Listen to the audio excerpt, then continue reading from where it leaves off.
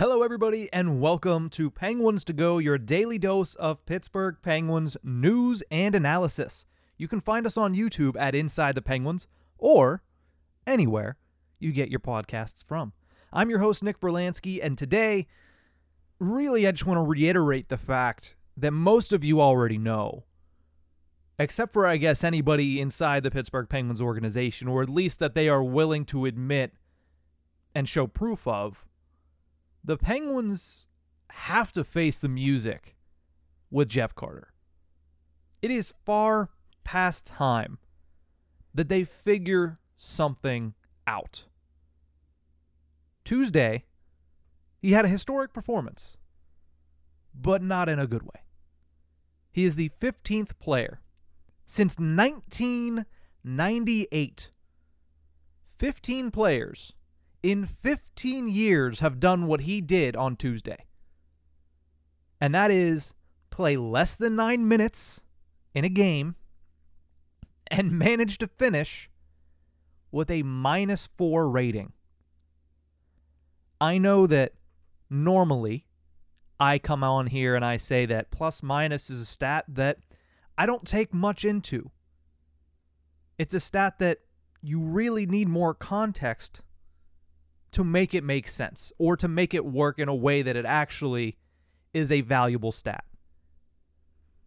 Having a player play 8 minutes and 48 seconds, as Jeff Carter did for the Penguins against the Montreal Canadiens on Tuesday evening, and finish with a -4. The Penguins only gave up 6 goals. He was a -4 on the day, and he only played under 9 minutes of hockey. He was a -3 in the first period. So like I said at the outset of this, the 15th player since 1998. I was 2 years old. 15 players from the time I went from being 2 years old and needing a diaper to being 26, as I am right now, and paying insurance. Right? Like, that's the normal span right there. 15 years, 15 players have done it, and Jeff Carter managed to be one of them on Tuesday. He is somehow the second player to do it this season, but I digress on that point as well. So another really bad performance from number 77 for the Penguins. The problem is Jeff Carter's not going anywhere. Not anytime soon, at least. As most of you know, his contract has another year left on it. Not only that, it is practically immovable. There are only a handful of things that they can do to not have Jeff Carter on the roster next season. There is not a thing that they can do to have him not on the roster this season. Right? Especially when they're dealing with the injuries that they're dealing with right now, because the only reason Alex Nylander is able to be in the lineup is because without him, they don't have 12 healthy forwards. So the Penguins have no options right now but to play Jeff Carter. That's understandable. But they need to face the music in the way that they deploy him. And I get it. He played 8 minutes and 48 seconds. You're going to tell me, how much less time can you conceivably play a player that is in your lineup and taking up a roster spot whenever you don't want to put that burden of him playing like 4 minutes on everybody else? I get that. And I understand. 8:48 is better than we can hope for in most instances with Jeff Carter. But the problem is, it's when he gets on the ice that is just killing the Pittsburgh Penguins. It is enough with this stupid face-off shtick that they have with Jeff Carter. They're literally trying to invent new ways to make him more than a replacement level AHL, or even yesterday what I saw from him was ECHL level. It really was. He belonged nowhere near the ice against that Canadiens team. And the problem with that is that Canadiens team is practically an AHL team. They're one of the worst teams in the league this year, and their best players, most of them, are out of the lineup due to injury. And still, Jeff Carter did not look like he belonged out there on the ice. But the Pittsburgh Penguins, they'll make excuses. He's great in faceoffs. He's a great locker room guy. He's a good leader for this team. Well, let's focus in on the only thing out of any of those statements that I've heard from the Pittsburgh Penguins that actually has to do with on-ice performance, and that's the faceoffs. He's good. We get it. He's not the only one that's good on this team, right? It'd be different if Jeff Carter, who leads the Pittsburgh Penguins in faceoff percentage at 58.85%, was the only Penguin that won more draws than he lost. But he's not. Mikael Granlund, since being traded over, has won 57.41% of his faceoffs, including a 12-0 performance last night in the faceoff dot. So you can argue, okay, well, that's small sample size. He's only played 6 games with the Pittsburgh Penguins. It's great that he can win faceoffs. It's great he's shown that in the last 6 games, but over a longer period of time, will he be able to keep that up? Okay, I get that. I understand that. Sidney Crosby has 53% faceoff percentage wins. Evgeny Malkin has 50.49% as far as faceoff percentage wins. It's not like this team is bad at faceoffs, right? It's not like he's the only center that can win faceoffs. And all 3 of the other guys I just mentioned are miles better than Jeff Carter after that millisecond play happens to start the play, right? And it's not just the fact that they're making excuses to get him out there for faceoffs and trying to get any sort of help from him towards winning and being a progressive, positive influence on the team's outcome. Last night, they threw him out there at one point. This was a breaking point for me. Seeing him take a defensive zone faceoff with Evgeny Malkin on a 4-on-4. I get it. You want to win the faceoff. What did he not do? He didn't win the faceoff. So he can't do his scramble to the bench when the team is coming up the ice. So you're in their defensive zone now. It's Malkin and Carter, and Malkin's shift is starting. You know who's not out there? You know who they took off the ice in order to get Jeff Carter out there to take a face-off? Jason Zucker, a player that has led the NHL in goals since late February.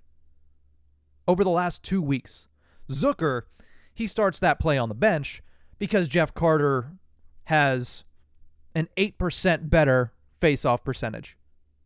What? Why? Not to mention the fact that he lost that face-off and they spent the next 30 seconds in the defensive zone on a 4-on-4. As if that wasn't bad enough. We mentioned Jeff Carter was a -3 in the first period. He didn't play very much the rest of the game. But with 2 minutes left in the game, down by a goal, who is out there taking a defensive zone draw? It's Jeff Carter. Who is he taking a draw instead of? Mikael Granlund. The guy that was, checks notes again, 12-0 last night in the faceoff dot. I think there are plenty of things that we need to commend Mike Sullivan for this season. His handling of Jeff Carter and the ability of Jeff Carter falling off a cliff is not one of them. Whether that be loyalty to a guy that he likes, whether that be just lack of options around, the way that they have deployed Jeff Carter this season, a player that has 9 goals on the year and has been playing at replacement level all year minus maybe the first 5 games.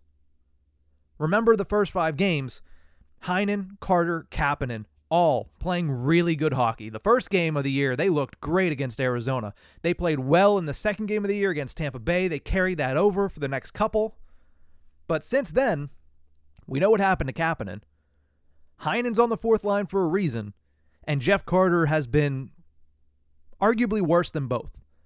But you know the one thing that Jeff Carter hasn't had to deal with that the other two did this season? Healthy scratches. Why? Oh, because Jeff Carter can win faceoffs. He plays the center ice position, and he can win faceoffs and faceoffs and faceoffs. It is the one thread that continues to be pulled by the Pittsburgh Penguins coaching staff to make excuses for Jeff Carter. It's time they face the music. I know that right now it's not a good time for that.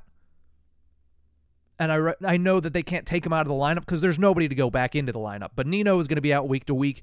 Poehling, we have no idea what's going on with him. But both of those guys are centers. The second one of them comes back, Jeff Carter needs to be wearing a suit. Right? He's not Reggie Dunlop. He's not the guy to be player coach. You can't afford that at this stage of the season, especially considering the level of play that he is portrayed throughout the year. He's a fourth-line player at best at this point of his career. And he's not even the best option at fourth-line center that you have on the roster when you're fully healthy. Again, I understand it right now. You can't really take him out of the lineup.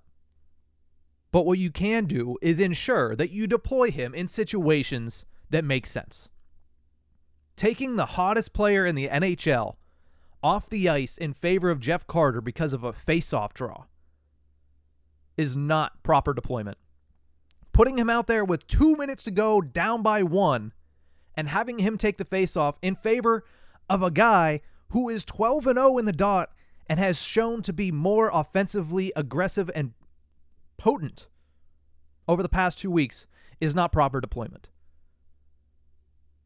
I understand that it's unlikely that Jeff Carter gets a healthy scratch even when Ryan Poehling comes back. I would be surprised because it took until this past weekend for him to be taken off of the third line and bumped down to the fourth line. And that's when they had Teddy Bluger. That's when they had a healthy Ryan Poehling. I get they really didn't have a third line center option until Granlund showed up. But at the same time, there was plenty of time for, and it goes beyond Mike Sullivan. It goes to Ron Hextall as well. There was plenty of time to get somebody in that position because clearly Jeff Carter wasn't it. Now, listen, everybody comes to his defense and says he's a great guy. He might be. That's fine. I've personally not had very many conversations with the man. Never had a conversation with the man. Let's say that. He might be the nicest guy you've ever met. This is a business. And this is a competitive hockey league. If he's nice, that's great. Put him in a suit, make him a de facto coach as a healthy scratch. When you can, right? I get it. Injuries again. But still, he just hasn't performed this year. And the shtick with the face-offs, we've had enough. He proved last night that even when he's playing less than 9 minutes a game, he can be detrimental to the team's chances to win the hockey game. I'm not putting all the blame on him. Tristan Jarry has plenty of blame to be taken from last night's game. But the defensive breakdowns by Jeff Carter are right up there. Right? And that's bad. When a goaltender allows 4 goals on 7 shots and you're still being talked about as a perennial reason as to why this team is struggling in these situations, that's bad on you. So the Penguins, it's way past time, right? I hate to just continue to bash on Jeff Carter because we've been doing it all season and it gets excessive at points. But really, it's not about him. Because if you notice what I've said this entire time, it's deployment, deployment, deployment. Front office not getting anybody to help and take that spot. Deployment, deployment, deployment. It's on Mike Sullivan. It's on the coaching staff. It's on Mike Vellucci. It's on Todd Reardon. It's on Ron Hextall because the guy just can't do it anymore. He can't. He can't play at this level anymore. At least not in a way that you're hoping he can. Not in a way that, trying to mask his deficiencies with face-offs is going to do. So it's not the player. The player is what the player is, and his skill level is his skill level. But you have to put him in a place to succeed, and the Penguins just continue to not do that. They need to face the music that Jeff Carter is below replacement level at this point, and they have to deploy him as such. If there's players healthy, that means he's in the press box. If there's not players healthy, that means he is a fourth-line center, and you deploy him like a fourth-line center, not bringing him out with 2 minutes to go over Mikael Granlund, not bringing him out at 4-on-4 over Jason Zucker, not doing any of that stupid crap, because that has proven to be worthless for the Pittsburgh Penguins. But that's going to do it for this episode of Penguins to Go. Thank you so much for tuning in, and remember, you can find us on YouTube at Inside the Penguins or anywhere you get your podcasts from. We'll see you guys next time.